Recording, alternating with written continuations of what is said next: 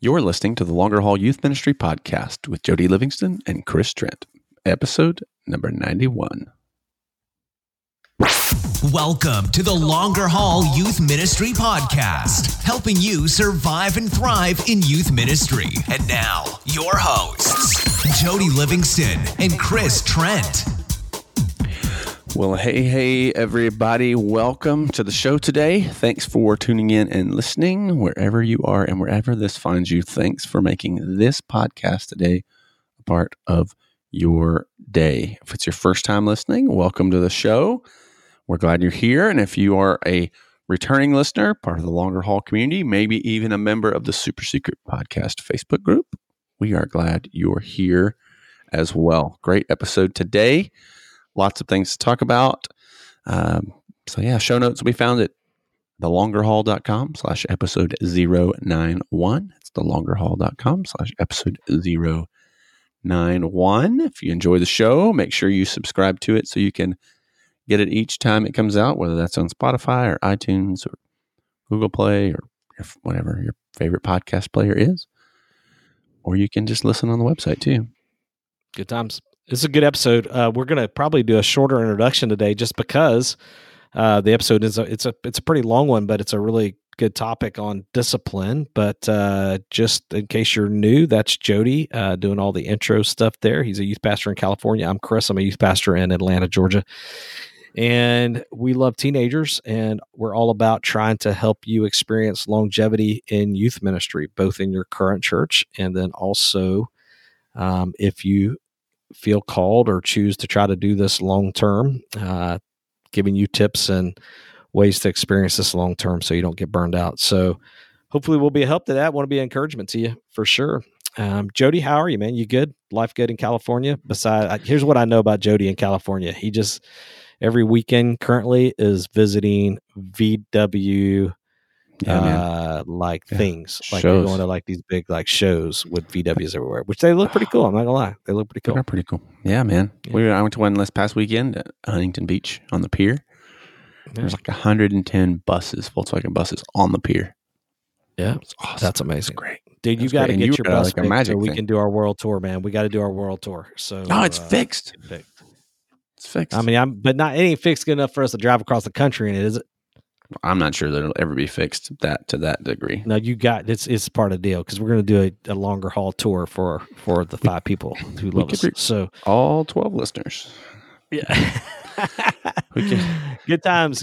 Hey, today's episode, really, we invited a friend back, Seth Buckley, who's a youth pastor up in South Carolina. Great guy. Has been doing this forever. So this particular topic on discipline, how to discipline kids and how to deal with that, huge. And he just thought it'd be helpful to have him. He was back with us on episode 41, I think it was. 81. 81. Well, yeah, 81. So 10 episodes ago. Me. Remember, he started in the 80s. We started in the 90s. That's right. Yeah, that's right. But this is good. Yeah. Don't forget our sponsors, please. Listen, if you're in the right now in process of trying to maybe come up with some good ideas for graduation gifts for your seniors, YM360. They support us. They help us out. They are ridiculously good at what they do, but in particular, they've got some really great ideas on some book type things that you could give your seniors. And so check out their stuff. There's some actual blog type idea things that they've done recently for how to do seniors. And then also big time thanks to Ricky Smith and the Georgia Baptist Mission Board, really their student ministry area, for just what they're doing as far as they just love youth pastors and they're trying to encourage us by helping make this happen. Giving us some resources to kind of pay for all the stuff we have to pay for to do it. So big time thanks to them. So yeah, man. If you end up heading over to YM360, be sure to use promo code Longer Haul. Save 20% on anything. No, not anything. Almost everything. Yeah. So good times. But we think you should try it on anything. You could try. Good. Yeah. Well, anything else big for you, man? I know this is a short kind of deal. I think it'd be helpful though, because of the length of the episode, just to kind of we'll just jump less of our Chewy's talk and more. I still worked it in though. I still worked it in every episode, and more what we're talking about. So big shout out to Dakota for throwing out the idea. We mentioned him in the episode, but this was a good one. I really enjoyed the conversation for sure. So, yeah. And thanks also to Thomas Holt, member of the Longer Haul group there, who threw out a picture of Chewy just to kind of rub it in that I don't get to eat at Chewy's as much as you do. Chewy's the unofficial sponsor of this podcast. Yeah, I know. We need them bad. So, I haven't been in a while. I should go today and send just pictures. Well, post it on the group for me and for Thomas. I may go live from Chewy's. Ooh, should I go live? I'm doing in the group. Next time I go to Chewy's, it's going to be random. If I can, if the service, I don't know what I'm going to go live from Chewy's and just hang out with everybody for just a minute. And I may not get anybody on there, but I'll try it and just see what happens. So that'd be fun. That'd be hilarious. All right, my friend. Well, it's good. Hope you're doing all right. We'll jump in here. Here's today's interview with Seth Buckley, all about discipline. It's not really an interview. It's more of a conversation. More hanging out with us. It's more of a conversation.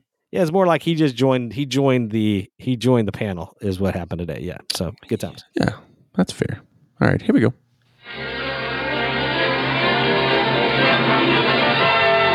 And now we're pleased to bring you our feature presentation. Well, here we are, spread out all over the United States of America. Coast to coast. Coast to coast, literally. You got Jody way out in California. I'm standing in Atlanta in my office, and we've got a special guest today. Seth Buckley is back. What's up there, Seth Buckley? How are you, man? Hey, what's going on, man? Doing great, brother. Glad to be with you guys. Great. Living the dream in South Carolina. So how are things? Things good up there? Yeah, good, man. I'm just enjoying the pollen. It's been awesome. Just finding Claritin D everywhere you look, man. Yeah, the pollen. Yeah, nice. It's terrible. Jody, is pollen bad in California? I don't even know the answer to that. I'm not trying to be funny when I say that. I know pollen. I know technically pollen is everywhere, but I live in the desert. No, I live in the desert. Yeah. So for people that people that don't know what we're talking about, like literally, it coats your Google car. it. You should Google that. Like you can drag your finger over your car and draw pictures. Yeah, if you actually think somebody painted your car. I mean, you go outside and I thought my car was red, and it's no longer red again. You know what I'm saying? I mean, it's crazy. Yeah, it's terrible. So, Seth, you serve at First Baptist Spartanburg there in South Carolina. Just a quick reminder now, you guys can listen back to Seth in episode 81. We did a brief interview with Seth, and today we've invited him on not so much as an interview, but more so just a voice in youth ministry saying, hey, jump in on this particular topic and your experience. What are some things that you've learned in this area? But Seth, First Baptist Spartanburg, how long have you served? Yeah, 23 years this year, man, here at First Baptist.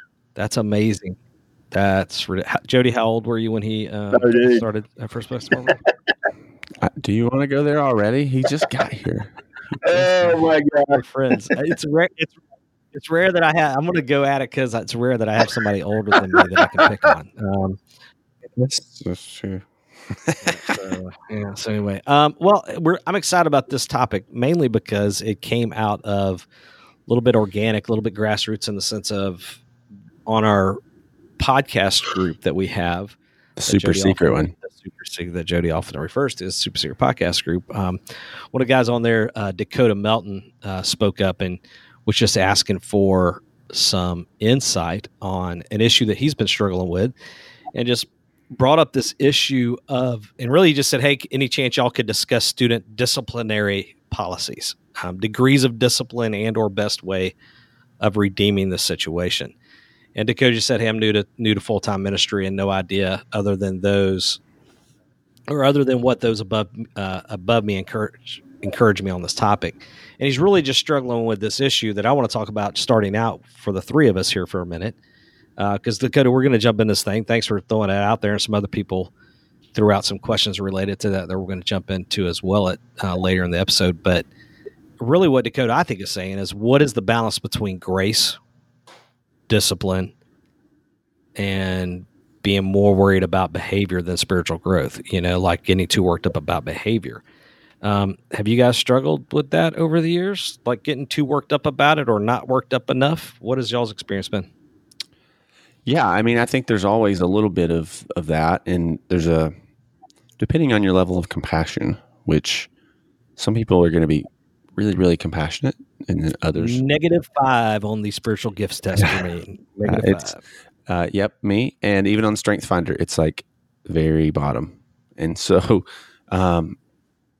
so for me, sometimes that's a little different. Like I have to be mindful of that. But I think, so when I first started working as an after-school counselor for a after-school program for teens, one of the things that I was really told early on, which has been super helpful, is, and it's not so much of mercy and compassion versus grace as much as role. And they would say, look, they've got friends and they've got parents. You don't need to be either. You need to kind of fit in the middle of that. And that's been really helpful as a guiding kind of principle. But yeah, I mean, I think it's always a struggle because you want every kid that can be there to be there. But at the same time, some kids, Yeah, I know for me, starting out in ministry, I think that was probably one of the hardest things to balance because I grew up in a home where, discipline was part of, kind of the routine. And so there were expectations there of behavior and respect, and all of those kinds of things were in line with when I was growing up. And so when I began as a youth pastor, I had a lot of those same expectations, and I learned really quick that not every student in your ministry comes up with that same background. And so their idea of what discipline looks like and what you think it looks like, I mean, they could be two totally different things. And that's hard. I mean, I think that's when it becomes a challenge because the way you speak to a student, I mean, they may think you're speaking in Greek. When you're talking about respect and things like that, I mean, they have no concept of what you're talking about. Some students, and there are other students who get it right out of the bat. But early in ministry, that was a super big challenge. Yeah, and as a guy for me, like I was the kid that was coming out of kind of the opposite. I was a little bit of the opposite of Seth, right? Like, I did not grow up in a disciplinarian home. Parents had divorced, and I was very independent. And I was very much, when I was 16 years old, I was very much acting out a lot of times. Like, I can't believe, some of the people tolerated the stuff I threw at them. But that played out though. Probably I was also in the early 90s when I jumped into ministry, and kind of, and being kind of at a Baptist-y type church. I don't know if that plays into it or not. Maybe that's any church. Definitely struggled early on with trying to find that balance of, no, this is the rule. You got to play by the rule, and being almost too legalistic on that. I think what's interesting is here is, so Seth and you and I tend to be more the same generation, and age-wise, Jody's a little bit behind us. Experience-wise, Jody's pretty close to us for sure. But I feel like in one way, Jody, you might be kind of middle of this right now, experiencing more lately. But here's my question. Do you feel like the age of the youth pastor impacts this as well? Well, that's what I was just going to say. Yeah, because I started at 18, so I was one of them. So for me, to come down as a disciplinarian looks really weird. Yeah, it was hard, right? Because I would say the way I disciplined, at 18, 19 is different than how I discipline now. And in the sense of how I would approach a student or talk with a student, like, you kind of encourage almost as a peer with authority. It's like being on student council, or something like that, like captain of the team, versus now, I'm a parent of teens. Yeah. And so I think that has changed, and how I handle a situation is different. I think too, you kind of grow a bit in confidence as you get older and the longer you do it. And so you're not as, like, when I was super young, one of the things that I wrestled with a lot was whether you want to admit it or not, to a great extent, your identity and maybe how successful you feel at what you're doing is wrapped up in how well you feel they like you. You almost need validation from the students to feel like you're doing a good job. And now I don't. I don't care as much. I mean, I think of course you want to be liked, I think that is very much like my a top parent priority too. isn't that There anymore. are some If that makes parents sense. in our ministry that they want their child to, just love them, and so I think they misinterpret that and saying, well, I need to give in to their demands or just show them the constant state of grace, and overlook some of their, those faults. And then what ends up happening is that you have a student who never understands the beauty of boundaries.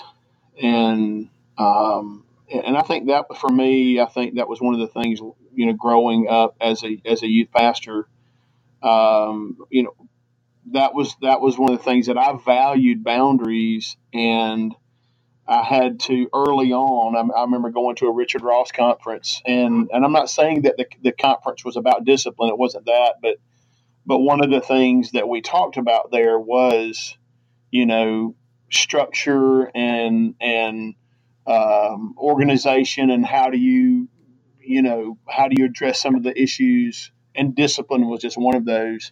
And that's when I remember Richard saying the importance for young youth pastors to really partner with parents in your ministry early on, and value them, but also lean on them on times of discipline, and kind of have that at your back, so that it's not just the youth pastor incorporating his concept of discipline, but there's kind of an understood disciplinary model and among the parents there, and they support the youth pastor, but they all kind of, it takes a village to raise a child concept.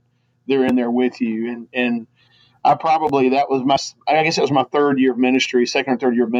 And that was kind of a big game changer when I saw the parents more as a resource in that area. I will say this, it's kind of over the years. I mean, that was back, this is crazy, but that was back in the 80s. That was the early 80s.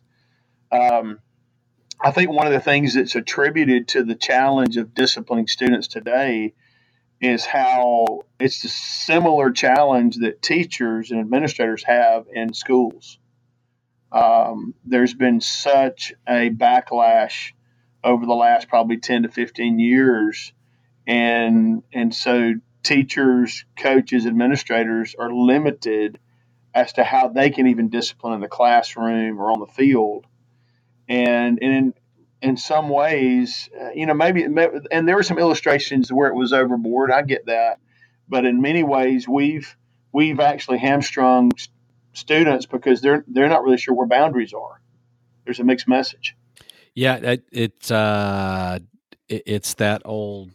Sometimes to get kids saved, you have to convince them that they're actually lost and they're actually bad, because so many people are telling them the exact opposite of that. That's right. Yeah. Oh, you're good. You're a good kid. You're a good kid. You're a good kid. So I hear us saying, that for the folks that are listening, and guys like Dakota, they're just kind of getting rolling on this in a full-time capacity anyway. Be patient. It gets better with time. That over time, it's going to, that you'll develop more of a voice or more authority in this area to be able to speak, to your group. So be patient with it. That it does take a little time, but also, I think all three of us would agree that as we've become parents and as we've built relationship with parents, and that becomes part of our tribe, this is easier then as well. Now, some folks listening are like, well, I'm not there and I'm not about to be there. Heck, I just like a girlfriend or boyfriend, but realistically, there's some of this, and I've said it, and I don't know if it's fair or not, but it's just true. The older you get when it comes to leading certain people and including disciplining kids, it just gets easier. And I can tell you, man, now, and some of the things we're going to talk about, I'm not trying to jump ahead, but like, man, in a bunk bedroom, at a camp, I'm coming at it as a dad now, not as a 23-year-old, Yeah. Yeah, sure. And it's just I have a different authority. I have a different authority in just even the way I speak to them. It just comes across as different. I'll say this too, like, when I was saying a minute ago, even when I was super young, I think you have to discipline different then. So it's not that I don't know that it's better. One is better than the other. I mean, I think it gets easier as you get older, for sure. And as you become a parent, that becomes helpful. But you can't, I could not discipline at 18, 19, 20 like I do now and have been successful at that. So you have to I think you have to approach it with just where you are. And there, I think there's some principles that are really helpful that we can maybe flesh out. But I think I don't feel like, I would say strongly, if you're like 18, 19, 20, 22, 23, and you're not a parent, don't try to be one. Right. Yeah. Because that's not effective either. I would just like to acknowledge out loud too, and Seth, I'd be curious because you've been doing this longer than we have, and that's not a joke. That's just why we have you on here, actually. It feels too that the disciplinary problems that we're like the problems that are needing discipline now, like that has increased dramatically in the last 5+ years. That there's a higher level of challenges in the room. And I want to be really clear here, not make anybody angry at me. Sometimes it is discipline, or sometimes the problems are caused by kids that are really just acting out in an inappropriate way and they're just being bad or whatever, but sometimes the problems we're dealing with in the room are kind of medical / disability, almost like in some ways. Think kids that are dealing with special needs or high levels of ADD or potentially being on the spectrum. And so then we need to have a different sensitivity, because we're not talking about Johnny, who's, a straight A kid and a great athlete and popular in his school, and he's just being a butt because he wants attention. But we're talking about a kid who's actually on meds and trying to focus and can't focus, right? I mean, you guys have these kids in your group too? Oh yeah. No, not here. We don't have any kids like that. I mean, all of ours, I usually speak for like 45 minutes to an hour each Wednesday, and they sit there with their Bibles and their notes in hands and just writing, and just it's amazing. I mean, no, I agree with you, man. I think there's a culture, though. There is a culture that you build over time, right? So I think initially when you step into something like that, and I'm seeing this all fresh and new, like stepping in, kind of establishing consistency, establishing those boundaries, establishing whatever. I think over time, as you build culture, it probably lessens from when you initially did get there. But I do think we're seeing, a ton more of those things. Well, I remember one of the churches that I served before here, in that situation, there was the youth ministry. I think there was a lot of grace. There wasn't a lot of wasn't known for being a very disciplined, structured type deal, and so when I got there, I picked up on that pretty quickly that the environment there. I mean, on trips, kids pretty much did what they wanted to do. I mean, they were a lot of things that I would not allow on a trip had been done, and on previous trips, and there had been, hey, if you do this, you'll be sent home, and the kids would do that, and nothing ever happened to them, and so there were rules, but then there was they were never enforced, and so one of the first trips, the first summers, we were up in Massachusetts, and I'll never forget this. I mean, I had two of our lead guys, our senior guys, crossed the line on very definitive rules that we'd laid out that were pretty big, and I just remember when that happened. This was like, okay, this was the moment of truth, and am I going to be like it's been in the past, and like, well, guys, you shouldn't have done that, and I hate that, or we're going to follow through with what we said in the parent meeting.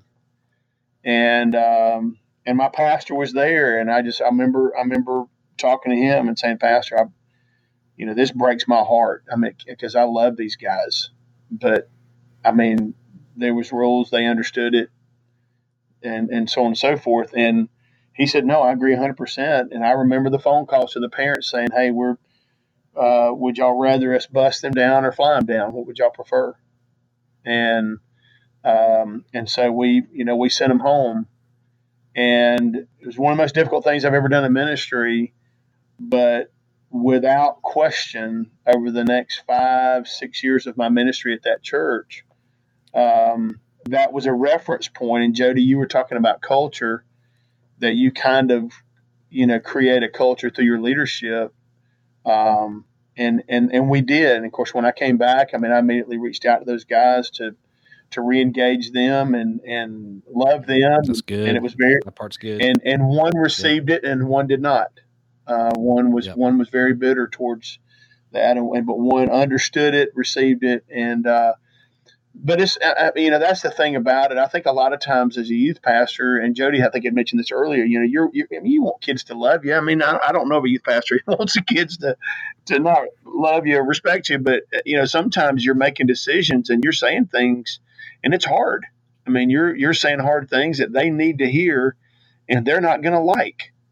But you've got to be able to do it and not let emotion be at the center of what you're saying. They need to hear that it's biblically sound and it's based in love and grace, but it's very clear what your expectations are. And that's it. Yeah. It's just a challenge.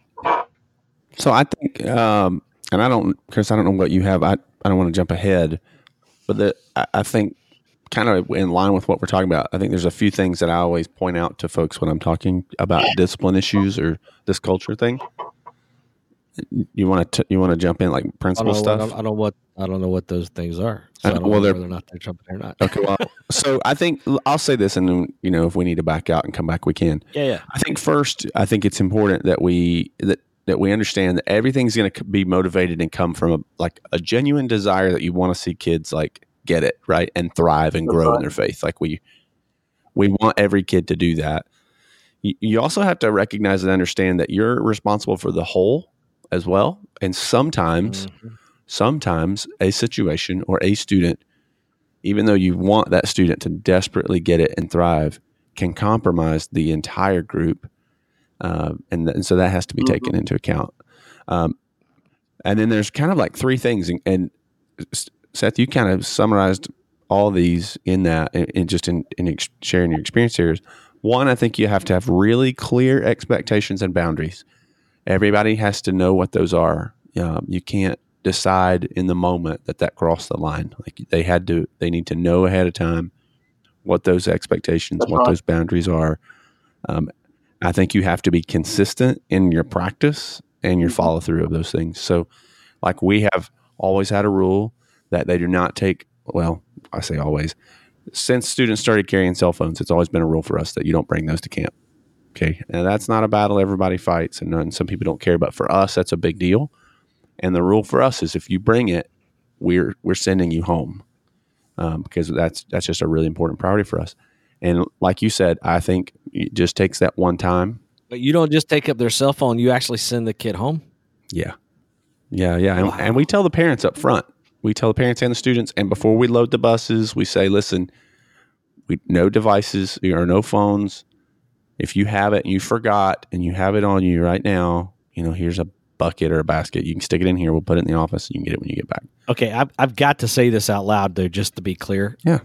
You've built up to that. I just want to make sure anybody listening doesn't get themselves fired right now. This is one of those get fired moments. Okay. Sure. And Jody, you know this, right? Yeah.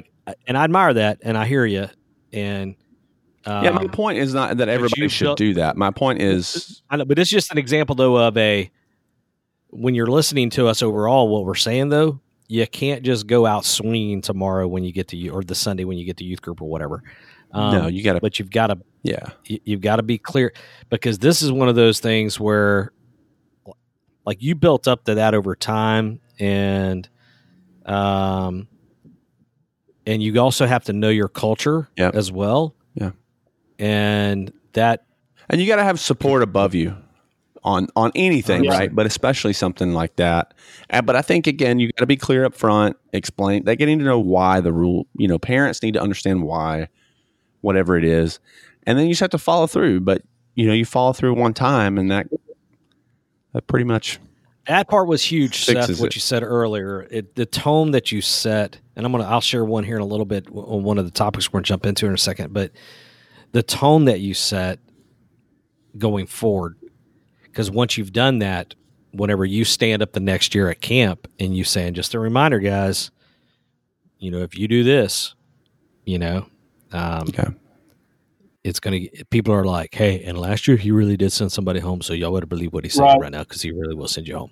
Well, I think, one of the things, Josh McDowell, has said, I love talking to Seth because all of Seth's reference points are always like Richard Ross, Josh McDowell. I love it. That's like the sages. They're the sages.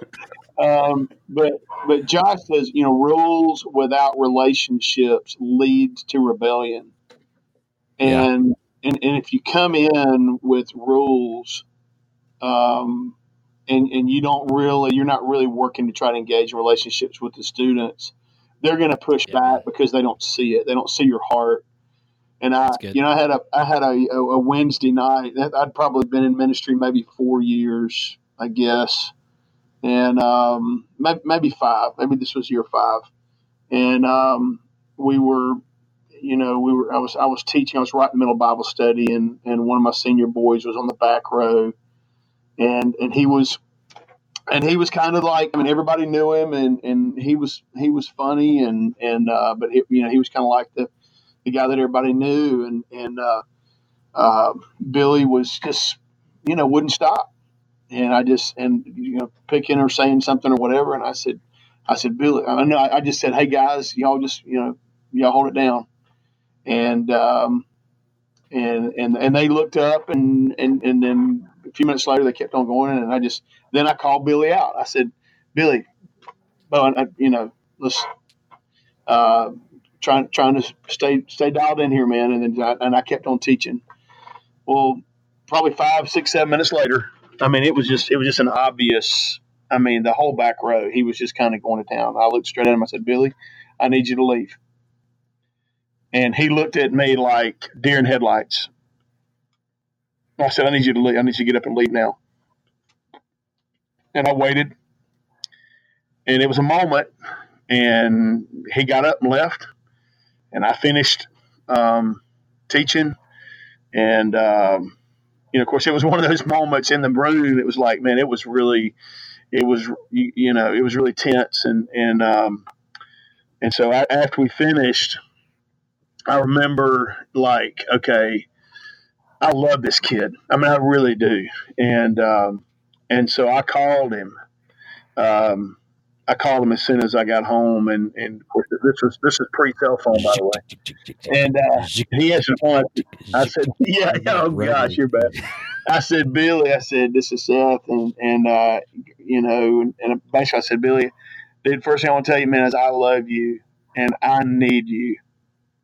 I said, "You are a born leader, and people they're drawn to follow you, and I just see your influence in a powerful way in our student ministry, and I need your help."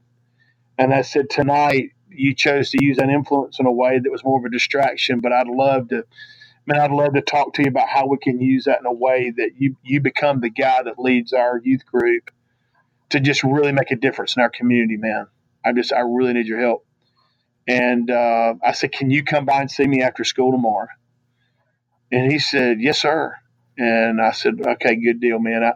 Well, he comes by, and this is a good story. Okay, so this is one of those things where God allowed that moment, and he really stepped up to the plate, man. It was well, I wasn't going to say that. Billy Graham, is that right? And he wrote books, and okay. You know, and what I'm saying is, Okay. because I genuinely loved him, Oh my gosh. you know, I wanted to redeem that situation, but there's probably other situations where I was not that aggressive, where I disciplined a student and they were annoyed. Yeah. And they didn't receive it the same way, and they were done with you. Yeah, no, and they didn't come back.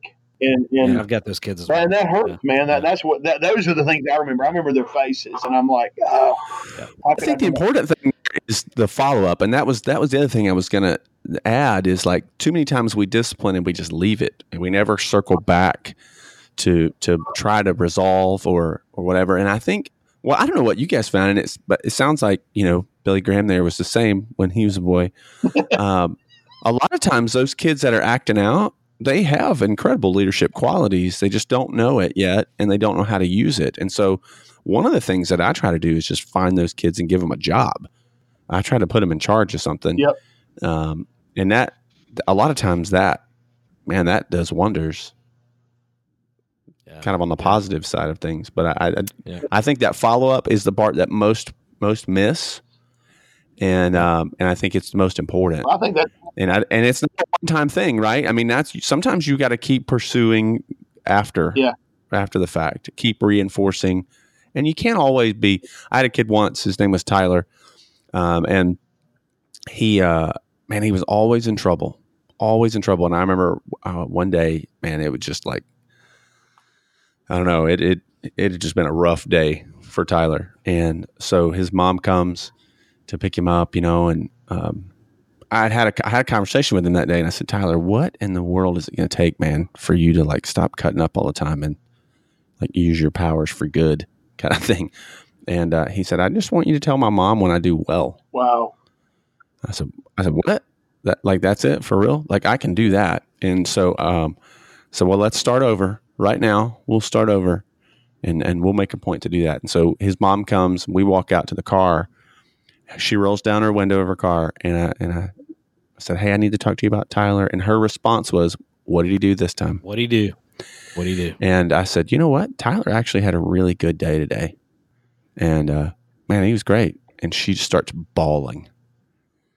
And Tyler comes to the car. He sees mom crying, and he immediately thinks we've, said that he did a terrible job today. He messed up again. And you could see it in his body language, man. He just sinks, And said, Tyler, man, we told your mom what an awesome day you had, and just thanks for being, helpful today. And that was it for that kid, man. Now, listen, he wasn't perfect. He still had bad days, but for Tyler, that was a huge momentum swing because everything was always negative. No one ever really spoke anything into that situation was positive, and it was a single mom situation, no dad. She had her hands full.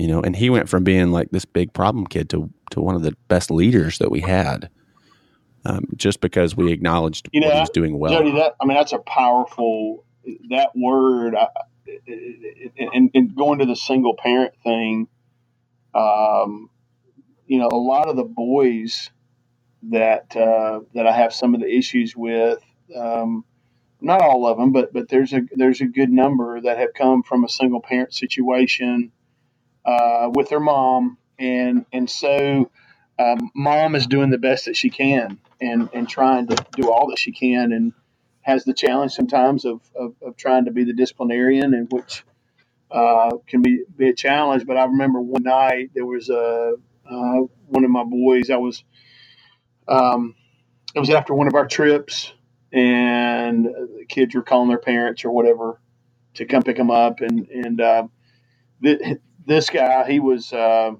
junior in high school, and his dad had died probably 8 years earlier. And mom, she was doing all that she could, man. She was really just a precious lady. And but Corey just, I was walking by the phone. He was on the phone with her, and he said, "Yeah." He said, "Yeah," and I just stopped in my tracks, and I said, Corey, who's that on the phone? He says, my mom. And I said, cover the phone up just for a second. If you can, if you can cover it now, let me just preface this by saying this kid loved me and he knew I loved him. Okay. I mean, many times I'd carry him home. I mean, I loved this kid. And he covered up the phone and I said, Corey, if I ever hear you say yeah or no to your mama again, it's not going to be good. That is a precious lady.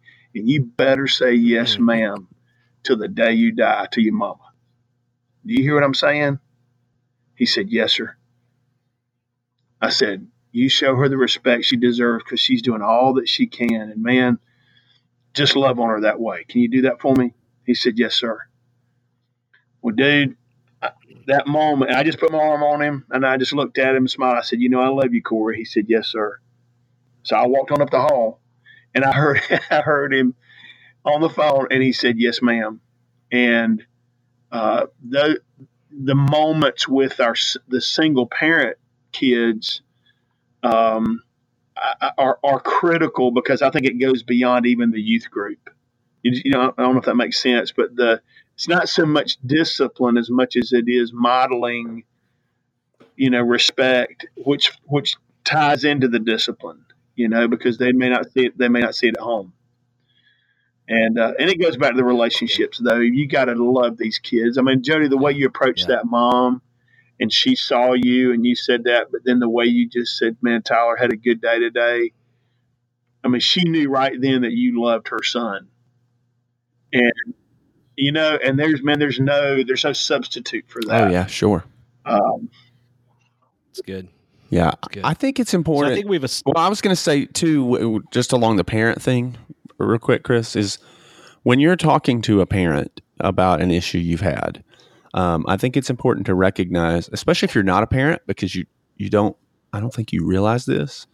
It's really hard as a parent when you're being told your kid has done something wrong, not to take that really personal, and especially, you know, and feel like it's, you know, your fault, and even though you're not accusing that parent of something, it's just really hard not to feel that. So I think it's really, I've always tried to be, when I'm dealing with the parent in a discipline situation, if I can, I try to have the student tell the parent what happened instead of me. And so instead of me coming out and going, Seth, let me tell you what your boy did today. You know, man, he was cutting up and not listening. And then he said that immediately that kind of puts, you know, even if the parent doesn't get defensive, it puts you and the parent against the kid or the student. And sometimes that's not helpful either. So I'll usually, you know, come and say, hey, Chris, tell your dad what happened today. And what that does is it kind of removes me from the situation. I'm not in the middle anymore. And it helps me kind of frame the conversation in a way that is healthy and helpful for both the student and the parent. Because if you're not careful, you'll come out frustrated and you just kind of unload on a parent of what their kid has done. And most of the time, man, those parents, look, they're doing their best. There's some parents that aren't, but most parents are doing everything they can think of to figure out how to raise this kid. And you know, you can sometimes do a lot of damage just in how you approach following up with a parent on a discipline situation. So, yeah. And outside looking in, let me just say this about what the two of you guys are saying and the stories you're all telling, because they're amazing. And I just want to make sure our younger, and this is not an age discriminatory, I don't mean this as an age joke thing here at all, but I just need I think this is accurate to our younger youth pastor friends that are listening. There is a little bit of wiring potentially for our younger generation to think more instantaneous with these type of issues. And this is one of those huge issues that we just have to realize this takes time. There's not a magical fix to discipline issues, but it's ongoing, building relationships, follow up. There's not like a one trick that you can do with this one kid and that kid never gives you a problem again. Now, eventually you might get to where the kid is shaped up and learns the rails that you've established for him or whatever, or for her. But typically, you know, this is going to take a little bit of time. And too often in our instant culture, we think, man, we just want a quick solution for this. We want to be able to throw a rule out there on Wednesday night or on Sunday mornings or on that event that automatically just makes this where I don't have to deal with this, or I don't have to get in the mud with this thing, but it takes time. So Yeah. I think it would be helpful just for us to maybe highlight some of the areas that most youth pastors live in, and just give any just basic tips, though that we've learned, little things to help out along the way. So I'll throw out some topics here and you guys jump in. I'll start and I'll give an example of what I mean just to kind of set the tone. So while speaking, for instance, how do you discipline while speaking? So for me, a little trick I've learned is, I use I give them the walkover teach to them. That's where I start typically. I'm standing on stage and I pick up that in that back left corner, I've got a couple knuckleheads being knuckleheads. And so typically what I'll do is I'll not literally walk right up to them, but I'll walk towards that side if I'm on stage, or walk towards that side of the room, and I'll just sort of teach in their direction. Now, to be fair, that's after 20 something years of reps, on stage. When you're just getting started, maybe that's a little bit harder to stay focused and not lose and all of that. But I do the walkover. I give them the walkover, and I give them the nod, and I may even give them a second walkover if it's not getting any better. But I would also say this when you're speaking, and this is really hard, but don't be afraid of silence. When you've got a room that you've got a couple kids talking, now it depends on, man, if you got 10 kids in the room versus 30 kids versus 200 kids, it depends on the room, right? But don't be afraid of silence. It's okay every once in a while to stop talking, and people will realize that they're waiting. And don't do it smugly. Don't be all smug about it. But people will realize that you're waiting until everybody, and typically, not all the time, but typically they'll police themselves in that moment. Or if there's some kid being a knucklehead or whatever, they'll police themselves. But then I will say, as far as when I'm speaking, I will get to the point. If I've given them the courtesy walkover a couple times and a stare and a look, the dad stare, and I've given them the silence, kind of let, and they just still insist on they've decided they're going to draw the line in the sand with me, I'll call them out. Yep. I'll say, and typically it's never just one kid. So you're able to call out a section. Hey, there's a couple folks back here. Listen, guys, I just need you guys to reel it in. And I've even gone as far as to say, hey, look, I've kind of walked over a couple times, but you guys are still, can y'all help me out and just really reel this thing in? And so as far as like when speaking, that's one thing I've learned. You guys learned any tricks while you're speaking, besides kicking them out of the room, Seth? I typically don't do that anyway. I have kicked kids out of the room before, to be fair. I really have, but it that's like a last, and I'm very rare. Like a last chance. Well, we just passed our new budget here, and we've just instituted. We got $100,000 disciplinary budget, which is we're using to paying kids to be good. So we're really excited. Blah blah blah. So you got like a comedic side there, man. Like we should bring you on just for comedy there. So. Oh man. No, says the guy. Seth does have. I went and did a thing at Seth's church recently, and Seth, you would be honest to say that you are blessed with an amazing youth building, and you're blessed with an amazing youth building. But dude's got an airplane in his building, like a literal airplane in his building. Dude, and you said that like 137 times that day. I'm just throwing it out there. Well, when you were describing yourself talking, I was like, wait, is he like on the stage with me or something? Because is that your style? Absolutely, dude. I mean, absolutely. I'll come off the stage and kind of walk around, but I kind of head over to that side, and like you said, once or twice, and the look, the whole deal. And honestly, normally 90% of the times it's guys. Not there's still girls that do that, but 90% of the time it's guys. And so I just say, hey fellas, I need y'all to dial it in, and usually that's the case. But then we have several adults in the room. And the way it's kind of set up, they can kind of easily just move in. One of them may come down just to sit down near them and kind of have a presence. But yeah, Then I think what you do there is, and once you've done that a couple times, and you still have that one guy or that one girl or one group of friends that are habitual, that's when you talk to them afterwards. That's right. But this goes back to, there's not a quick fix on this type of stuff. Yeah. You have to deal with it over time. Yeah.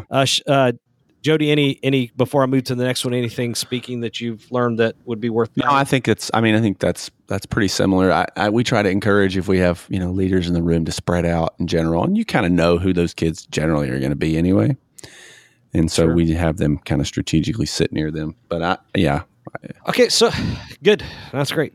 Yeah, I'm sorry to interrupt. My bad. Okay, how about this then? Small group setting. Think like we would call that, like in Baptist World Sunday School. I know it's not just a Baptist thing, but like a Sunday school setting. Anything we've learned in that setting, and how do we equip our volunteers also with this issue? Yeah, so I have a process that we talk through with our leaders generally, just so that we're disciplining consistently across the board. And so okay, friends, don't miss this right here. This is going to be big right here, what Jody's about to say. Wow, man, the process and training. Now the pressure's on, Jody, but I think I know what you're going to say. It's actually not that. Just key into this, because it's that moment where you're training your people and you're getting on the same page. So anyway, go ahead. Yeah, so the first time it's hey guys, can you please not do that? So please don't, is how we would say that. Then the second time is, hey, I've asked you not to do that. If you do it, then this is going to happen. And then the next time is, since you've done this, now this is going to be. And so the reason we follow that is, the first is kind of that warning, or just, hey, please stop. The next one explains the consequence that's going to follow. So it helps them process through the action to the consequence, especially for our junior high kids. That's difficult for them. And then the third that is really important, I think, for me, is like, since you've done this, now whatever. And what that does is it puts the responsibility on the student for their actions and not the leader.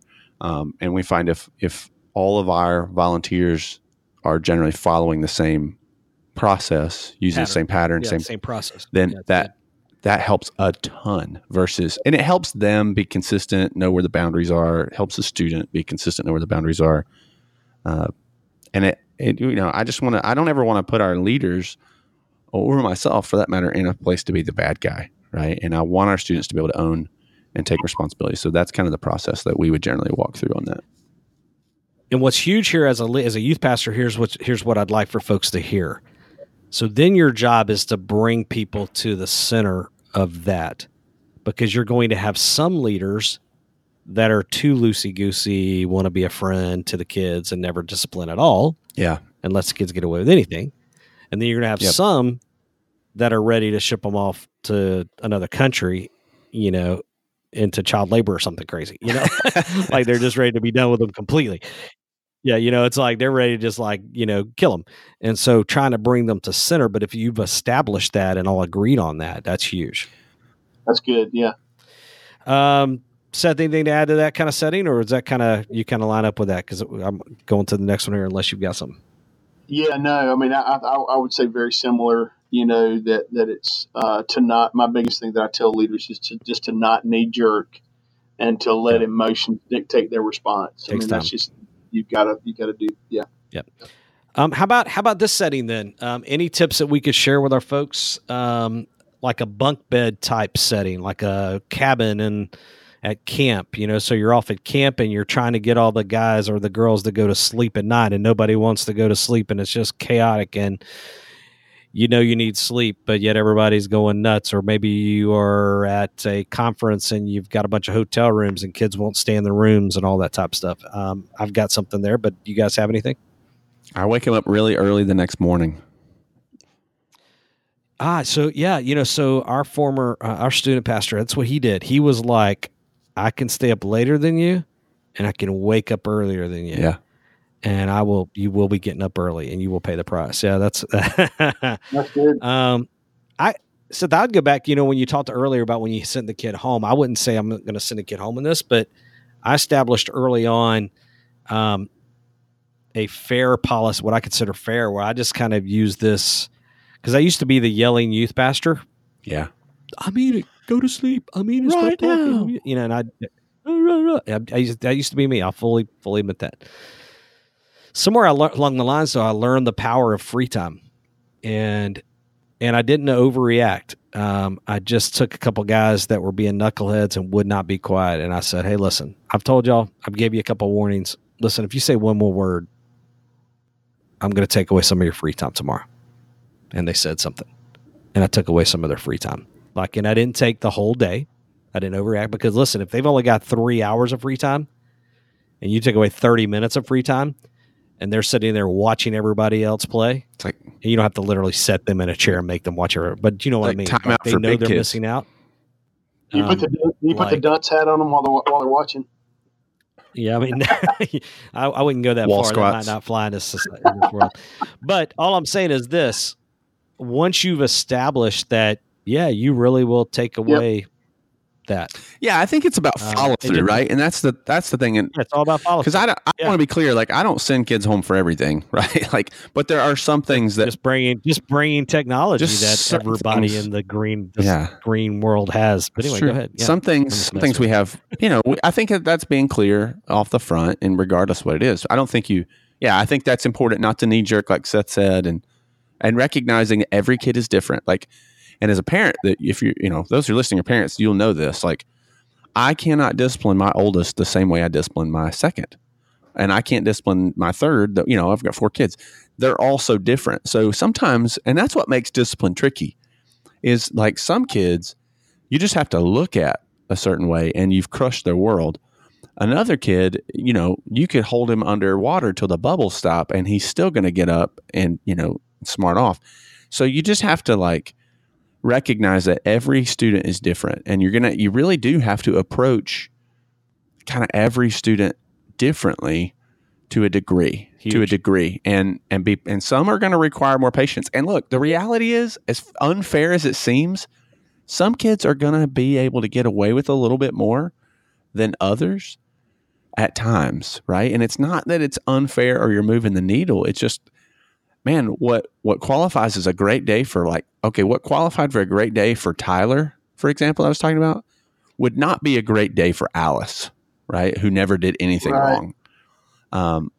And so but the goal, again, I'll go back to what I said earlier. The goal is I'm working from a place where I desire for every kid to get it and grow. And that means I have to meet them where they are and grow them to where they should be. And so because that starting line moves a lot in general with where they are and what their home situation is like, and that means that the discipline line is going to move a little too, if that makes sense. Yeah, it's good. It's good. A couple more here, just jumping into real quick. Ashley Kennedy on our group brought up PDA and dating. Seth, learned anything when it comes to how you're dealing with that these days? If they're crossing lines, sneaking off, making out, anything like that? On our high school mission trip, this is going to sound crazy, but I'm actually being serious. We carry a large group up to Kentucky for our mission trip, and one of the things that we do on that trip is we say, okay, from the moment we get in our vehicles to travel up there until we come back to the church parking lot, there are no relationships in existence. You don't have a boyfriend, you don't have a girlfriend. We're serving the Lord, and so for these next 7 days, you're not going to worry about he said, she said, sitting together. We want you engaging with the people we're going to minister to and with your mission team that you're assigned to. And that way you're not concerned about, Tommy didn't speak to me this morning, or Tommy didn't, give me a kiss after chapel, or, is he mad at me, or vice versa. And what we've done is we've tried to, obviously I didn't do that my first year. I had to kind of walk into that. But one of the things that happened as a result of that is now our students understand that when we go, not just on the mission trip, but in our ministry, that sometimes relationships in middle school and high school can get in the way of our relationship with the Lord, because it's we're placing too much value on each other. And so our leaders consequently as a result of that, talk about the importance of,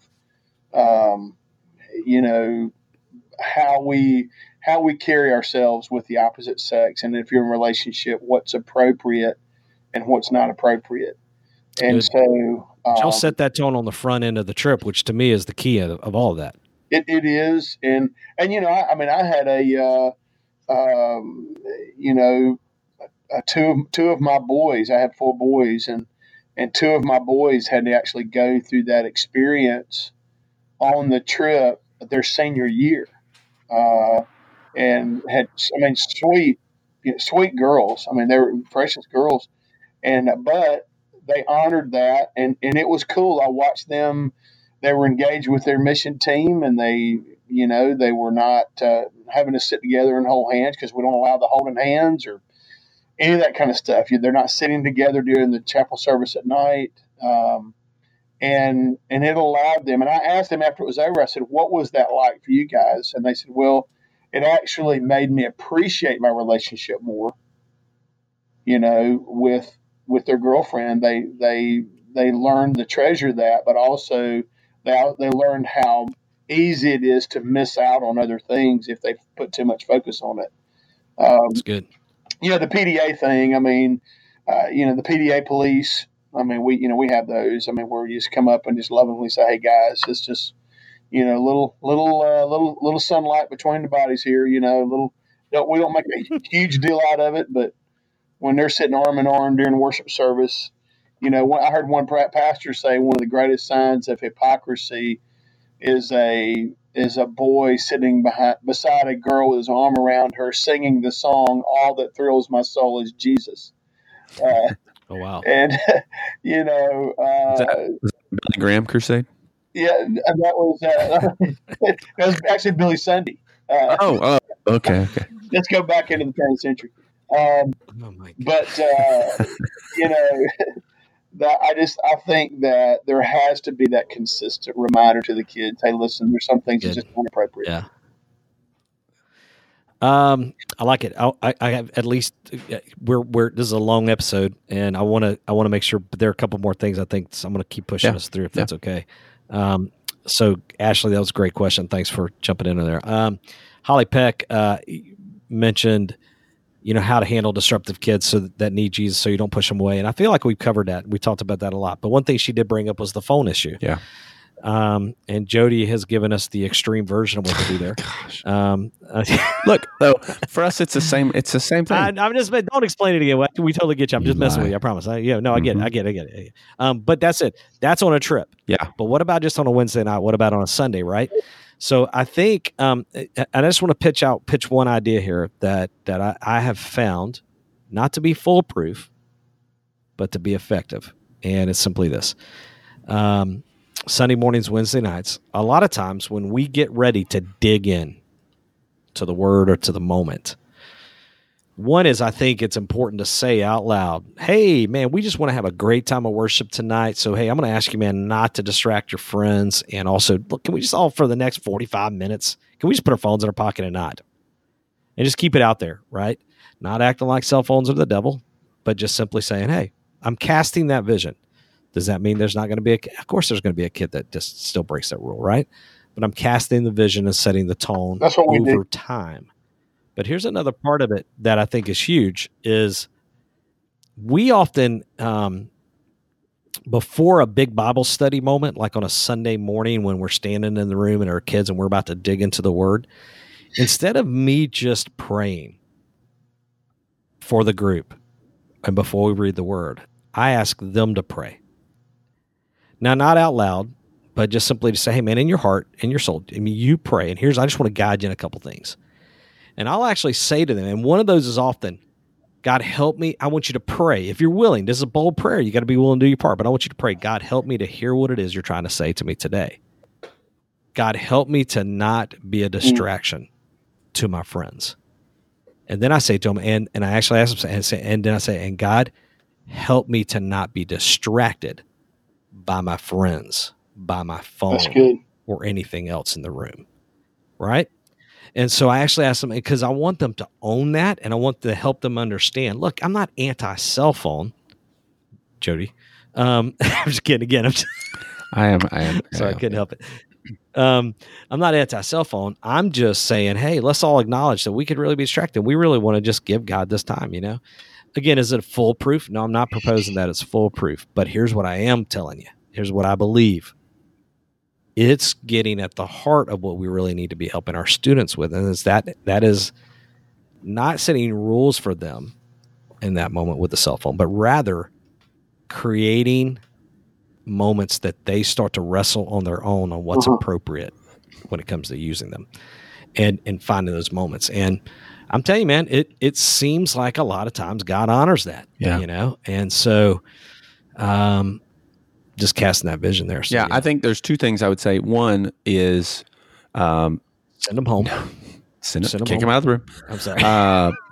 Call the parents. No, one is to a large extent, I think the cell phone technology thing is something that we're seeking to redeem in kids' life, not necessarily reject, because they can't reject it. And so giving them maybe some healthy ways to utilize the phone. And I know that's not necessarily in the room in the teaching scenario, but just in general, are there helpful apps like the YouVersion thing or the Read Scripture app or that maybe, can help them when they're beyond the room, kind of learn how to redeem that. The other thing is, and I see this a lot, you cannot pull out your phone and read Scripture from your phone on stage and then get mad that kids are on their phone in the room. And I'm not saying there's anything wrong with that in theory of like reading Scripture from your phone or anything like that. I will readily admit, I think there's something different about reading Scripture from a Bible on stage. I don't think it's sinful to do anything otherwise. I just think as a good practice, it makes it clear where that's coming from. The authority feels like it's coming from something other than a phone. But you can't get up, use your phone from the front of the room or the stage the whole time, and then get mad that they're on their phone when you're teaching. So I think you just have to be mindful. I think that's a clarity thing. If you're setting those boundaries and the expectations and you're wanting to encourage them to do that, you're explaining the why, but then they see you turn around and pull out your phone. They're not, I mean, you're kind of undercutting everything you're doing. So I would that's just something I usually just try to be mindful of. Agreed. Wrap up with this. Seth, how do you deal with the biggies? Drugs, those type of things, the big things that we do, like what if it's a big major line cross moment? Well, yeah, I mean, I think some of the things that I've had to deal with where I've actually had to engage law enforcement, I think going back to words we said earlier, the follow through, because there's some issues that are beyond your ability to discern and decide what you want to do. You're kind of forced. Or to show grace in. What's that? Or to show grace in because it's a violation of the law. That's right. It's not up to you to show grace. Well, I had a parent one time. We had removed a student from a leadership role because of their there was engaged in alcohol. They acknowledged it. It was a huge party. I mean, it was just a really difficult situation. And so we removed them from a leadership role on one of our mission teams because we break our students up into mission teams, and and so the parent came and they couldn't understand why we did that, and they wanted to they began to engage in the conversation of, is it wrong for if it's in a parent's house, the whole alcohol issue. And that's when I shared with them. I said, I need to make sure you understand that actually this is a violation of the law. It's illegal for anybody under the age of 21 to drink, and so that's illegal. And so it's an illegal activity that I can't show grace in that respond of leadership, because we made that as part of the leadership pact. I mean, they signed a covenant going in, knowing that if they engaged in any of these things, they couldn't be a leader. They were forfeiting that right. But I think having clear expectations, even though they're obvious, drugs, alcohol, whatever, that you follow through with doing what you said you're going to do, but also it's the ministry that takes place after the decision that you've got to still reach those kids and minister to them. And one of which, having to go and sit, in prison with one young man that made a decision that was, I hated it. It was horrible, but our relationship, even to this day, is still a sweet relationship because he had made a poor choice, and I had to follow through with that. But it's it's the relationship afterwards. Follow through that you got to do. Good. That's what you got to do. Well, I think this has been good. Hopefully, it's been helpful to folks. Yeah. Anything else that we didn't cover that you guys want? Let me say one thing, Chris. You're going to mess up in a disciplinary situation. You're going to make the wrong decision. That's going to happen. Yeah. And you're going to handle something wrong. And the thing that we have to pray for is that God directs our emotions and our motives, and that our motives are pure and to honor Him, and our goal is to point them to Christ. And there sometimes we may overreact. We handle something poorly, and it could cause and send mixed messages. And if you do handle something wrong, and you know that, then I would also say you need to own that, and you need to address that if you did overreact, but then in the overreaction that you share your heart as to why. I don't know if that makes sense, but if you handle something and you feel like you went way overboard, it's the same thing as a parent. If a parent disciplines and they maybe overreacted, I think it's always important for a parent to come to their child in that situation and say, you know what, I think I overreacted. I let the emotions get the best of me, and I still did not want you to do what you did, but my discipline didn't fit the situation, and I was wrong. And so I just want to throw that out there, and that being authentic and genuine and transparent is a good thing all the way around. Yep. Good. I like it. Well, this has been good, Seth. Thanks for joining up. Hey, everybody, thanks for listening today. Don't forget our sponsors. Hey, check this out, Seth. We have awesome sponsors, man. Come on, man. First of all, YM360. They sponsor us. They help us out, Youth Ministry 360. If you're looking for grad gifts here in this final days, those are the guys to talk to about that. They've got some amazing things that could help with that. So YM360, and also thanks to the Georgia Baptist Mission Board for Ricky and his team supporting us as well, because they love youth pastors. So sounds good. Yeah, man. I think that's it, right? I think that's it. Cool. Yeah, let's wrap this thing up. Seth, thanks for hanging out with us, man. We appreciate it. It's been great being with you guys, man. Awesome. Good times. We'll see you guys in the next episode. Thanks for listening to the Longer Haul Youth Ministry Podcast at www.thelongerhaul.com.